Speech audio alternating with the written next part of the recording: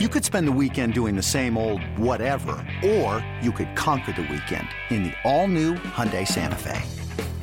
Visit HyundaiUSA.com for more details. Hyundai, there's joy in every journey.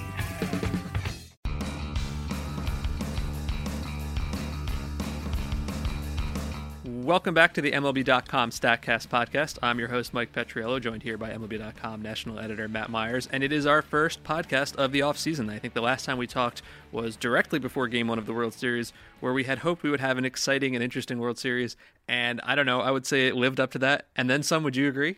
Yes, it was, although Game 7 was a little bit of a letdown on the excitement meter, everything leading up to that exceeded expectations, so I think it balanced out, and it definitely was in the conversation for most exciting World Series that I've ever seen. I was fortunate enough to be at the first two games in Los Angeles, and in addition to it being extremely hot, 103 degrees the first day, it was a lot of fun to watch in person, especially Game 2, which was the nuttiest game I'd ever seen, only up until we saw Game 5. So, as we know, the Astros walk away from the 2017 World Series as the champions, and we want to just do a little bit of wrap-up on the World Series because it was really fascinating, and then look ahead a little bit to free agency, which I can't believe starts almost like right now. It's amazing to think that we're already looking ahead to 2018 already. But as far as the World Series goes, I think, a couple of stories out of the World Series. Part of it was, as we talked about, just the excitement. And, as my wife was shocked to learn, you can actually quantify excitement. You can do this. You can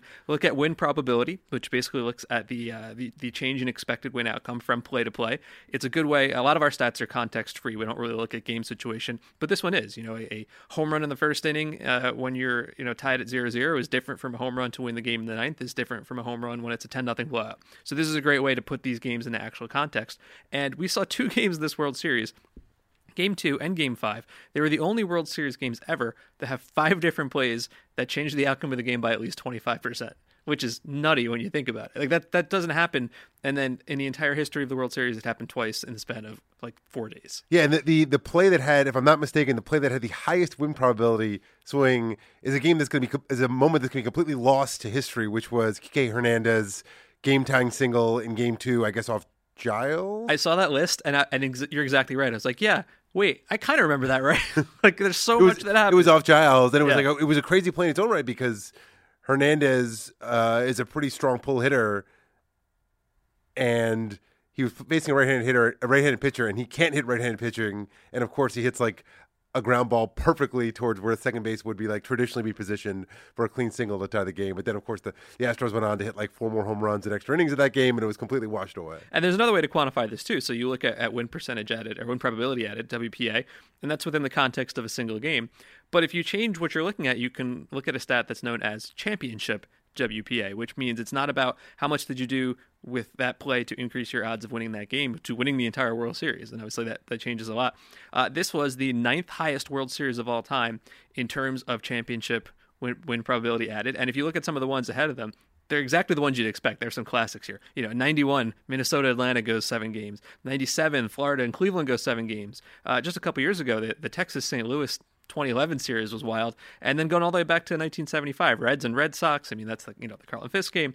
So this really stacks up with some of the all-time greats. You can also look at it as an average championship WPA per plate appearance, just like how much does plate appearance matter. And this was the 7th highest World Series of all time by that metric, and I think that's really interesting. That just goes to show, even with Game 7 not really living up to excitement expectations, overall you can say this was the craziest World Series that you've seen and not really be completely out of your mind about it. I mean, I think on a standalone basis, Game 5 was the craziest World Series game I've ever seen. However, Game 6 of 2011, the Nelson Cruz David Freese game, is elevated above it in my mind because it was an elimination game. Right. Like one of the teams could have, if Texas had won, the Cardinals were out. Yes. So in this series, the one thing that sort of hurts it is that none of the elimination games were great. Game 6 and 7 might have been the 2 least exciting games of the series. I mean, that's true. And Game 7 was great, even though it ended on a 4-3 ground out from Corey Seager over to Jose Altuve. Let's take a second and just remember how cool that sounded.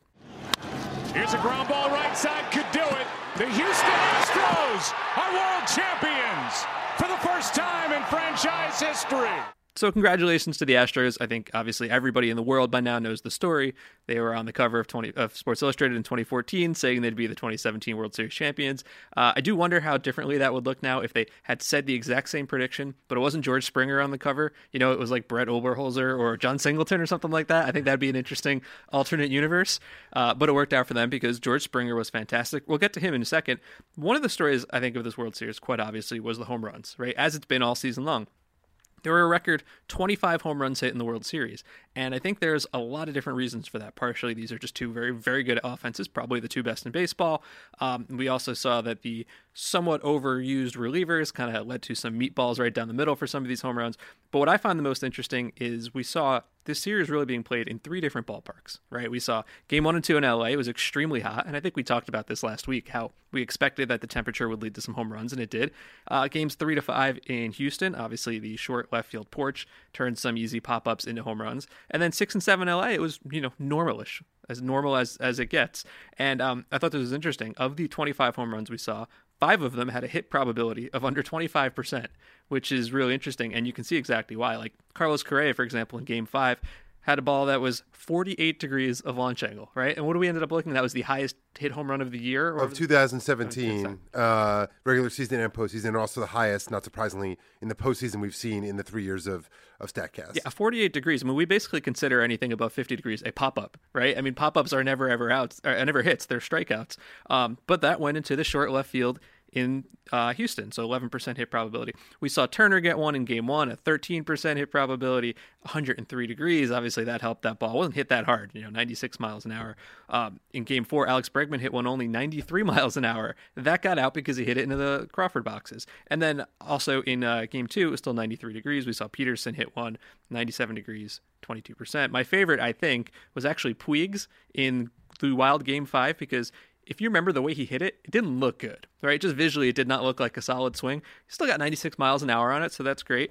But it only went 349 feet. That ball's a home run 2% of the time. It's a hit 33% of the time, but it almost never goes out. It's really interesting to see how the ballpark, how the environment made some of these home runs happen. Like my favorite fact of the series in that Game 5 was Gurriel hit a double to deep left center off the wall that went 400 feet.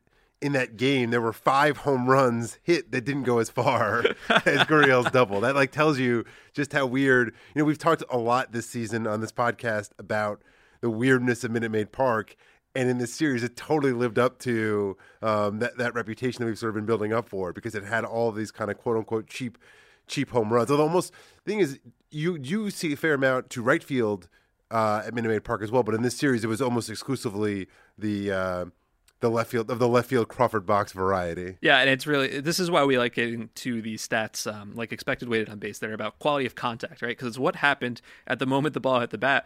Because the beauty of baseball is there's so many different ballparks, there's so many different environments that a lot of things can happen. The outcome doesn't necessarily lend itself directly to the skill that went into it, because you can't control the ballpark, you can't control the defense. All you can control as a hitter is how hard you hit the ball, what angle and what direction. And that's unlike any other sport, I think. Yeah, I wonder about parks like Minute Maid and Fenway in particular, where there's some glaring feature that I think that hitters can adjust their swings to try and I think when I think of Fenway Park, I think of left-handed hitters sort of basically trying to hit, fly ball, trying to go the other way with kind of routine fly balls to left, knowing that is often a double. And I think that you probably kind of do some of the same in the Crawford boxes. I think most parks, hitters aren't doing that because there's nothing that's so obvious, if I just adjust my swing a little bit, I can get some sort of cheap extra base hit. But I do think that that in certain parks you might get that, and it's hard. It's one of those things that's really hard to quantify. So the MVP of this series was George Springer, and I think it's pretty funny because he was pretty lousy leading up to the World Series. He did not have a strong postseason leading up to the World Series. He was 3 for 26 in the ALCS. Yeah, and then in Game 1 of the World Series, 0 for 4 with 4 strikeouts. I was seeing Astros fans on Twitter wanting him to be benched, which is nutty, and I get it, but still. And then it's particularly nutty when you consider that the Astros basically had no bench in this series. What are you going to do? Start Cameron Maybin in center field? Derek Fisher, had one interesting moment. Did we actually make it through the whole series of that Juan Centeno appearing? He never appeared. So that he had one plate appearance the entire postseason.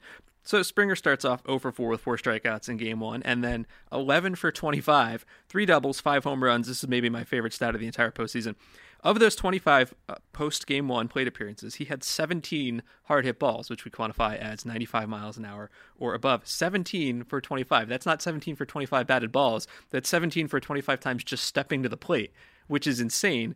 He also had the 2 longest and hardest hit home runs of the record 25 we saw. In Game 3, he hit 110.3 miles an hour, 438 feet. And then in Game 7, this was really the dagger. And this is where you knew Yu Darvish probably should have been out 2 batters earlier. 111.9 miles an hour, 448 feet off the bat. Let's take a minute to listen to what that sounded like. Here comes the 3-2. And George drills this one deep to left center field. You can kiss that one goodbye. A 2-run home run for George Springer. And the Astros lead it 5-0. Springer homers for the 4th straight game. So Dave Roberts, I think, got some heat for not bringing in Morrow for that situation, which in retrospect, I guess I agree with. I mean, it just seemed like there was no way that was going to work out. Darvish looked terrible. Springer was red hot. That maybe was, I don't even care about, Rich Hill in Game 2. I thought that was the right call. I thought Roberts did a good job. That's probably the one maybe I differ with him on. Yeah, the thing about the Darvish is in the first inning, he definitely got a little bit of a raw deal because he gave up that double to Springer to lead it off. But then, it was a slow roller at first. Bellinger made a bad play on. He should have let Forsythe field it and throw to first. Instead, he fielded it, and, being a lefty, he tried to open up his body, made an awkward throw. Bregman safe, gets to second, steals third. So it's 2-0, but then it's 2-0 before you know it, but there's only really one hard hit ball of the inning. That said, it was pretty clear Darvish was not missing bats. In Game 2, he had 1 swing and a miss. In Game 7, he had, I think it was 2, but one of them was a bunt. Right. So he really had only one swing strike, and his location wasn't great. It just... After if you want to check our internal Slack just discussion, after Marwin's double in the second, I said Darvish needs to be out of this game, and so that was the first guess.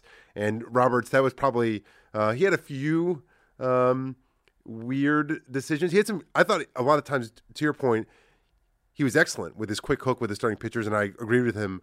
He had a few odd choices. Kike Hernandez bunting in Game 5 was bizarre. With Justin Turner on second, and who was playing DH that day because he'd hurt his leg.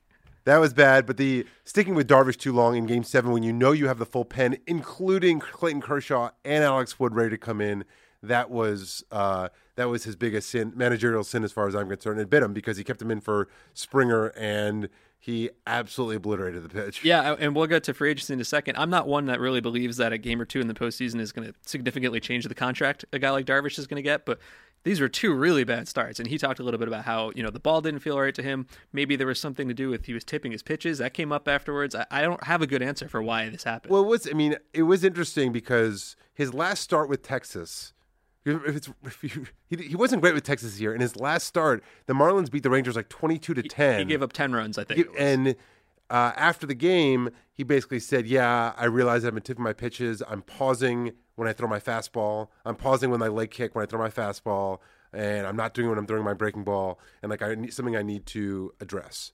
And he pitched well with the Dodgers. If that was an issue, he seemed to have addressed it. But in Game 7 post game, Carlos Beltran said that he had told his teammates, "Hey, Darvish is tipping his pitches. I don't know if Darvish's quote unquote tell was the same as what it had been in July, but this had been a storyline for Darvish this year." And Beltran on the Boats Game, Joe, was interesting because he was saying, Beltran, a pretty modest guy, was basically trying not to take too much credit. He was basically saying, "I noticed this, but a lot of hitters don't like that information because they don't think they can do anything with it. So it's almost like, don't tell me this because it's going to cloud my head." But it's possible that Springer, who hit 2 absolute rockets off Darvish, was using this information, and maybe Marwin Gonzalez too, who hit a hard double into right center as well. It wouldn't surprise me at all that Darvish, as you said, was very good with the Dodgers before that. He gave up 1 run, I believe, in each of his 2 postseason starts before the World Series. So to see this happen, obviously the Astros are an elite offense. That was kind of shocking. Springer, by the way, tied for the 6th highest WPA win probability added in a World Series of all time. You will not be surprised to see that Madison Bumgarner in 2014 is on that list, Jack Morris in 1991, and tied for the 10th highest championship WP added in a World Series of all time, despite going 0 for 4 in Game 1. One thing that's interesting about Springer in the context of the Astros, and obviously I think, Jeff Luhnow, the GM, and his whole front office deserve all the credit in the world for many of the moves that they've made. But it is interesting that, and this sort of gets lost a little bit in the discussion, is that arguably their 2 best players this year Springer and Altuve, both homegrown, both predate the Luhnow administration. And that's true for Keuchel as well, isn't it? Right? He was drafted in like 2008 or 9. I can't remember which one it is.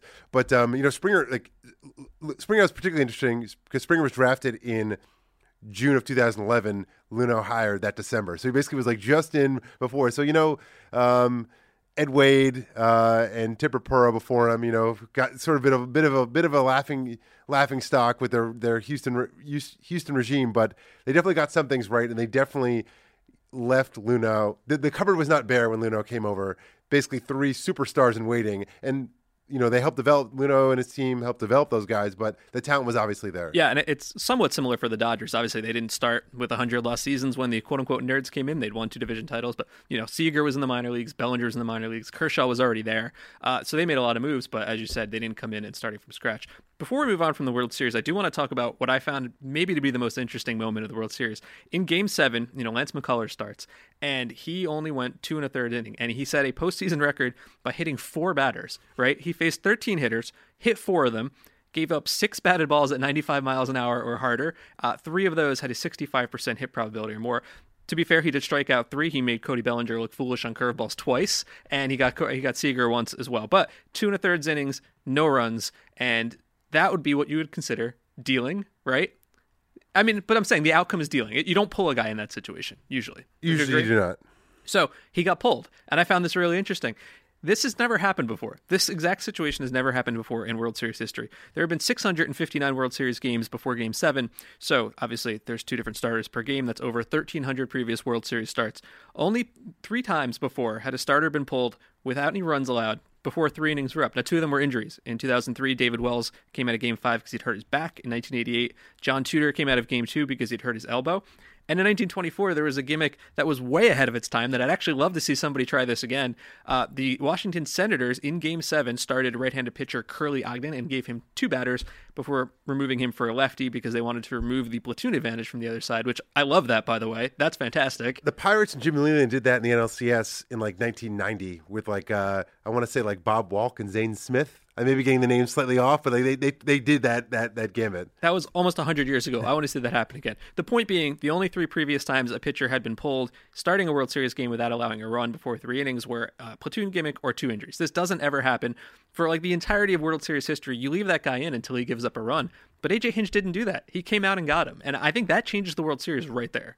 This was interesting to me for a few reasons. One of which was, and this speaks to their confidence in having McCullers and how lost they thought Cody Bellinger was, is that they let McCullers face Bellinger, strike him out on 3 breaking balls, basically at his back foot, and then took him out. Right. Basically, we know that we were completely confident he's going to strike out Bellinger, and then we're going to take him out. That was almost the weirdest part about it, was that they let him face a guy, dominate him, and then take him out. I guess it was, who came in? It was Peacock that came in? I believe it was Peacock, yeah. Who came in to face, who bats after Bellinger? I can't even remember at this point. Peterson, maybe? I don't know. Yeah, but whatever. That to me that was fascinating. What also was fascinating was that post game, McCullers was pretty candid, saying like, "Yeah, I told him the day before I didn't think I had much in me," which is interesting because he was on full rest. He was on full rest, but it's been a long season. Obviously, it's November.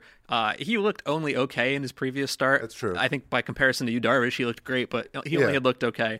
And then A.J. Hinch was quoted after the game saying, I didn't really plan on pulling him this early, but he was spraying his fastball over the place. Obviously, hit 4. He didn't look good at all. Well, no, with the exception of getting Bellinger to swing and miss like 8 times. Right. Well, there's that. But I think you make a great point, right? Because it was clear to me, like 2 batters earlier, like this guy's done. You can't leave him in. But they left him in specifically to throw curveballs to Cody Bellinger, and it worked out wonderfully.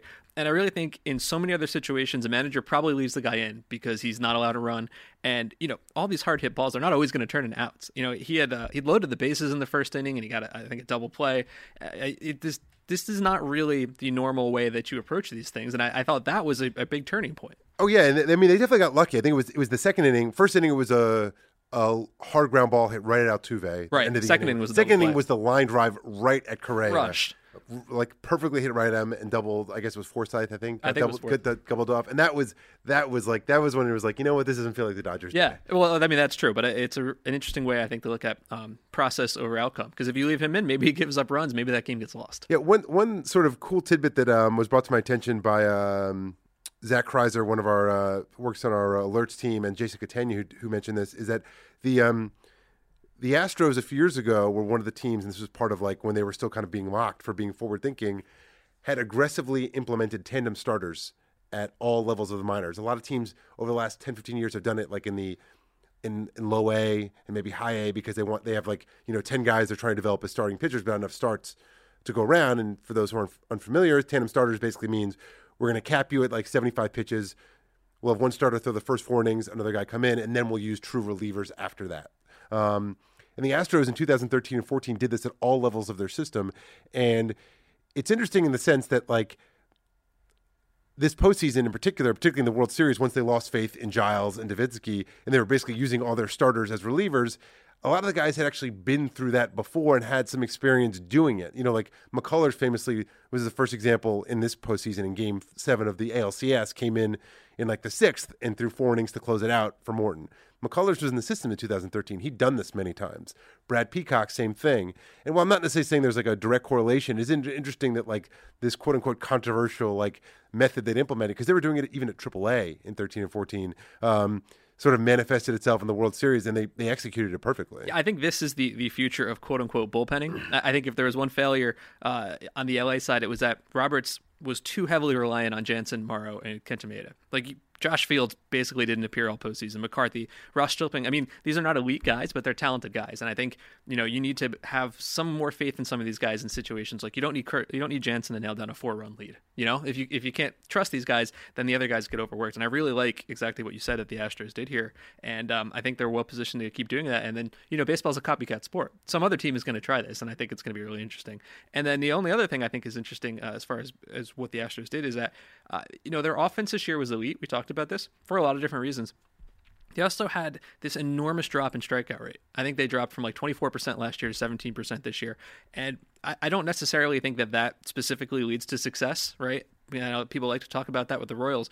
But what I do wonder is, since the way the game has changed to really be more home run focused, right? It's a lot easier to hit a home run than it used to be. Will teams just try to get more contact because you figure anytime you can put the bat on the ball, you're more likely to get success out of it than you were in the past? I don't know. It's an interesting, I think, thread for this offseason to come. I think it would certainly be something that, from a aesthetic standpoint, would be welcome. Yes, I agree with that for sure. So if people want to can manage to copycat the Astros formula of more dingers, less strikeouts, like by all means. Absolutely. So that's it for the World Series. That was a total blast. I enjoyed that. And really the whole season was a lot of fun. And it is amazing that we are already looking forward to next year. Free agents, 149 players became free agents. There'll be a couple more as options are and are not exercised. And free agents can sign as of 5 p.m. Eastern on Monday, November 6th. They could sign with new teams. Between now and Monday, they can sign. We've already seen Justin Upton, exactly. At a year. So they can sign with new teams as of Monday. And we know we're going to talk a lot, obviously, over the next couple months about who's good to fit where, what teams need what. But what we want to do right away is just kind of look at what skills are available on the market. If you are looking for a throwing arm, if you're looking for a fast runner, well, we can kind of do that better this year than we've ever been able to do with StatCast. So we've got a couple categories here that we want to go through, and I think this will be kind of interesting to get a read on what the market's going to be. So, for example, if you are a team and you're simply looking for quality of contact, like who is the most productive hitter, obviously we use expected weighted on base. That accounts for quality of contact with launch angle and exit velocity, and also it does use strikeouts and walks. I think the biggest name is probably going to be Eric Hosmer, right? He's probably going to be the one that everybody thinks about, but he's not the best hitter as far as I'm concerned. That's JD Martinez. And I think a lot of people saw what he did after he went to Arizona, where he went totally nuts and said, wow, where did this guy come from? That's pretty false. He's been a great hitter for the last couple of years. His quality of contact this year, he had a 4.23 expected weighted on base. The league average is like 3.20. But even over the last 3 seasons, his expected weighted on base was 4.02. I mean, this is a guy, he's not a strong outfielder, but he's been an elite hitter for some time now. Yeah, and you mentioned Upton sort of instead of opting out of his contract with the Angels, he essentially signed a new contract. As now has a 5-year deal, stay in Anaheim, and that's. The biggest winner there might actually be JD Martinez, is because if Upton's on the market, their profiles are very similar. Left fielders, right-handed hitters, not much defensive value, but they can mash. And now, like, Upton was going to be out there going to be kind of 2 options, so teams could sort of play them against each other. But now, like, if you're looking for a right-handed power bat, he's the guy. Yeah, and I hate to look at the most obvious fit and then think that'll happen, because it never happens. But It really seems obvious he's going to end up with the Red Sox. They hit no home runs this year.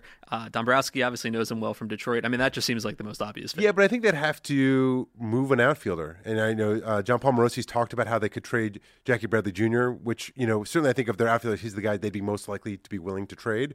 But I don't necessarily think they'd bring in Martinez just to be DH. Not just to be DH, but I think you could split time between DH if you think Hanley can play some first base.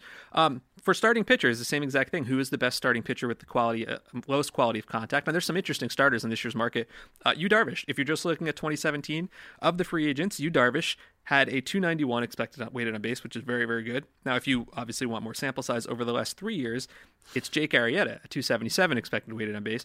But that gets a little interesting because that includes his unbelievable year in 2015. And if you look at Arrieta for the last couple of years, ERA has gone up from 177 to 310 to 353, expected weighted on base from 242, which is wild, to 293 to 301.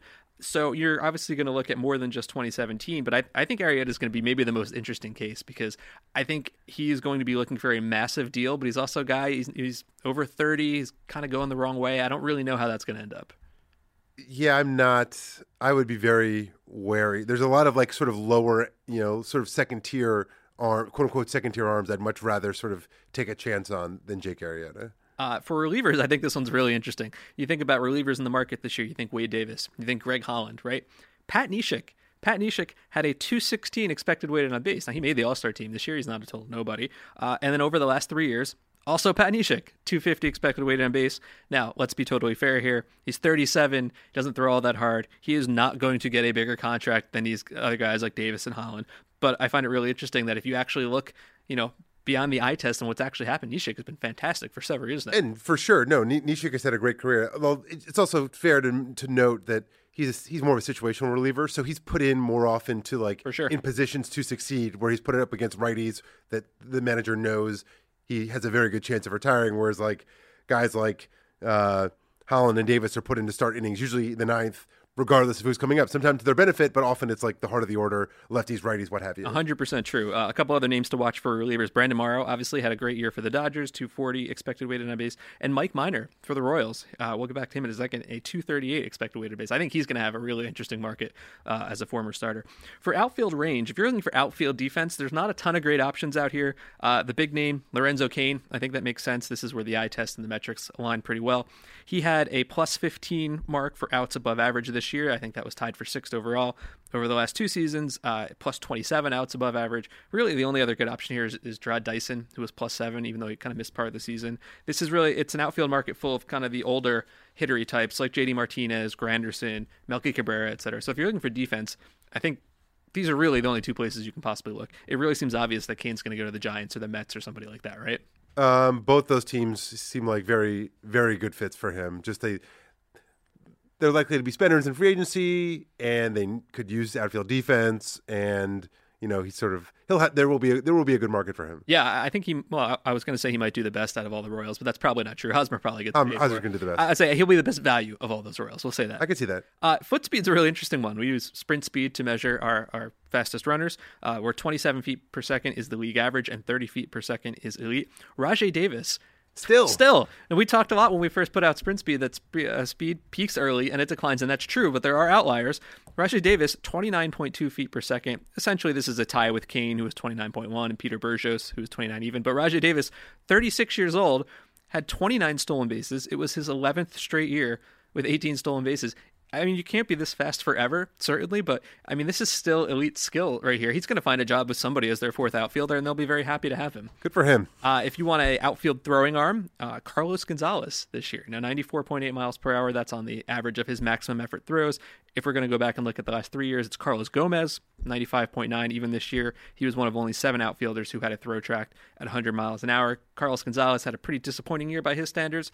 I think we've both joked multiple times that a one-year $10 million deal in Baltimore is just like the most obvious contract that could ever happen. But it does look like the throwing arm is at least still intact, and he was a better hitter as the season ended. For sure.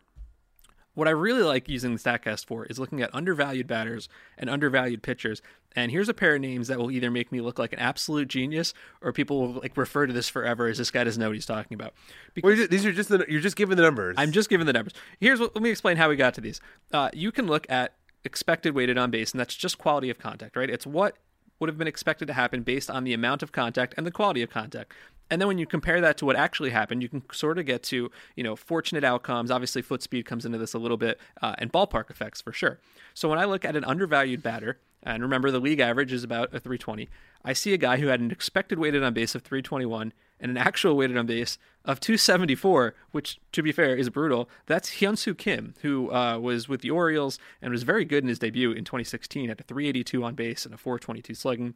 Last year, 307 on base, 292 slugging, got traded in that weird deal to the Phillies where he was just nailed to the bench behind everybody. So he's a free agent. He's gone back home, but he has said he wants to play in Major League Baseball next year. He had a 36% hard hit rate both years. Last year, his percentage of batted balls that were fly balls and line drives actually went up. It was 38, and then it was 43. I mean, those are good signs. I know the outcomes weren't there, but as a platoon outfield bat, emphasis on platoon. He is an extreme. Oh, he cannot hit lefties. I think at all. His first year, he had 0 home runs against lefties, and also he had 0 hits. He had 0 hits. That's it. They didn't because he had like 36 plate appearances. Like 0 for 23 or something like that. But yeah, it was he's an extreme platoon player. Yeah. So this, as you said, this is where the numbers. And I'm not saying Kim is going to be an all-star next year or anything like that, unless he is, and then I'm definitely saying that. Undervalued pitcher, I think this is an interesting name.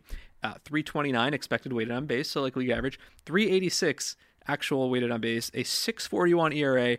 Anibal Sanchez, who has in the past been a very successful pitcher. I think he led the AL in ERA one year.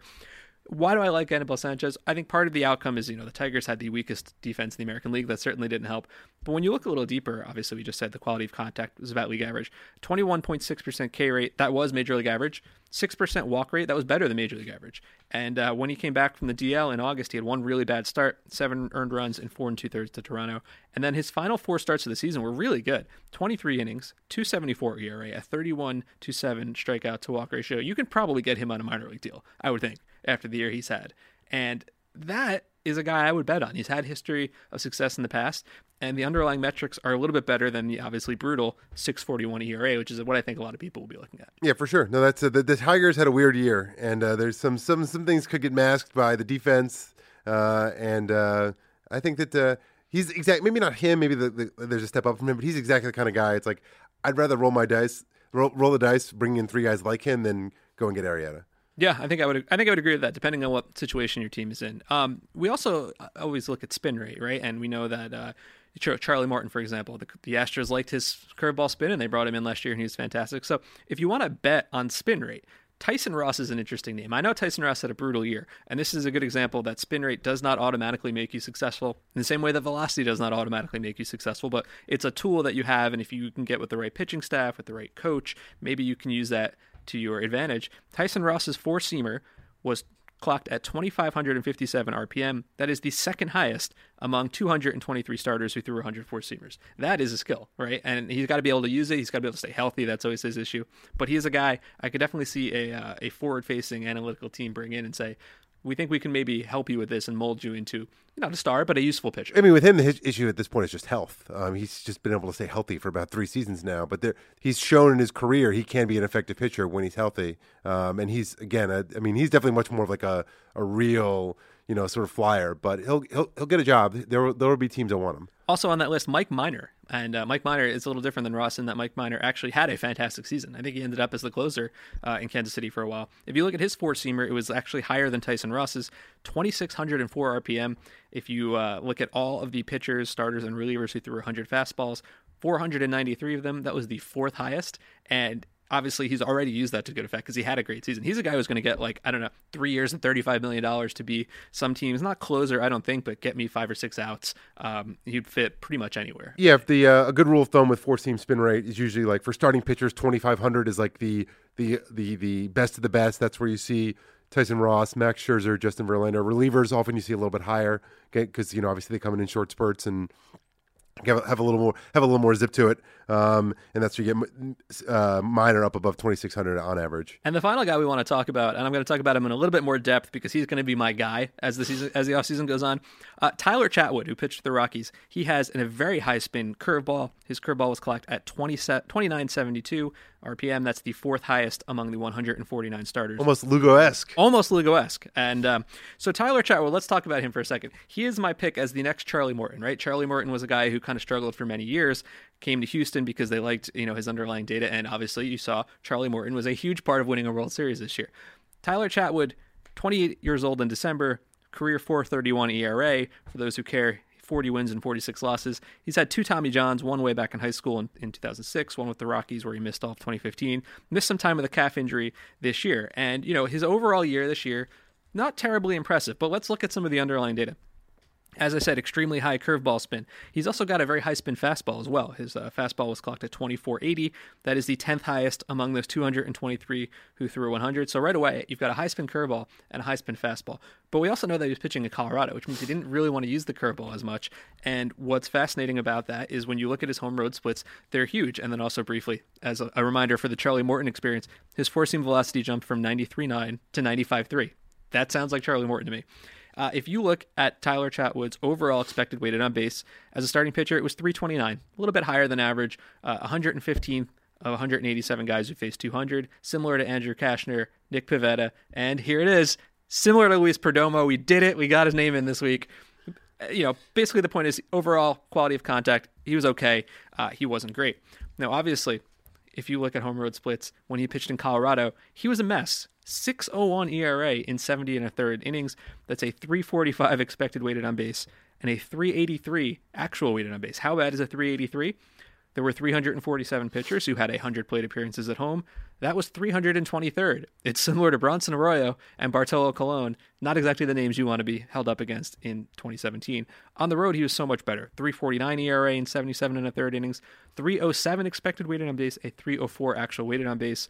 Of the 317 pitchers who faced 100 plate appearances on the road, that was 89th. That was similar to Greinke. That was similar to Michael Fulmer. If his road 307 expected weighted on base was his full season mark, it would have been 57th of 187, similar to Sonny Gray, Garrett Cole, and Justin Verlander. I like Tyler Chatwood. Some team is going to get him out of Colorado. They're going to use his spin to good effect, and they're going to be very happy about it. All right, you heard it here first, folks. Yeah, you have nothing else to add to the Tyler Chatwood experience. No, I mean he's an interesting test case because obviously we've seen as the Rockies try different types of pitchers, in Coors Field, and they've shown how certain types of pitchers can have success, usually ones that have dominant fastballs and exceptional fastball command. We've seen Jonathan Gray potentially develop into what could be like a true ace in Colorado, and we've seen in the past pitchers have elite seasons there. Ubaldo Jimenez is the name that always comes to mind. He had like a true Cy Young caliber season pitching in Coors is like with a dominant 2-seam fastball. But fastball curveball guys generally have not had as much success because the curveball is marginalized. So Chatwood is a good test case as someone who can. Did you ever look up how much his curveball usage changes on home versus road? I don't have it handy, but a little bit. I don't think as much as you would expect. And I understand that you don't want to be a totally different pitcher like from this start to the next. But I do think if he goes somewhere where it's not a mile high, some team will be able to say, hey, look, you can be a guy who can really use your curveball effectively. I mean, you could go back to the Astros for a second. Lance McCullers, who basically just now says, well, like, my curveball's my best pitch, so I'm just going to throw that the most. Yeah, I'm going to throw it 24 times in a row. So, maybe Tyler Chatwood becomes one of these guys who suddenly is throwing his curveball 45-50% of the time as opposed to 20-25% of the time. Well, you heard it here first. The first week of November, I am on board the Tyler Chatwood train. That's our show for this week, and as a reminder, we are going to do the show each week for the entire offseason, breaks around the holidays, of course, but keep tuning in because there's going to be so much to talk about. I'm Mike Petriello. This is Matt Myers, and this has been the MLB.com StatCast podcast.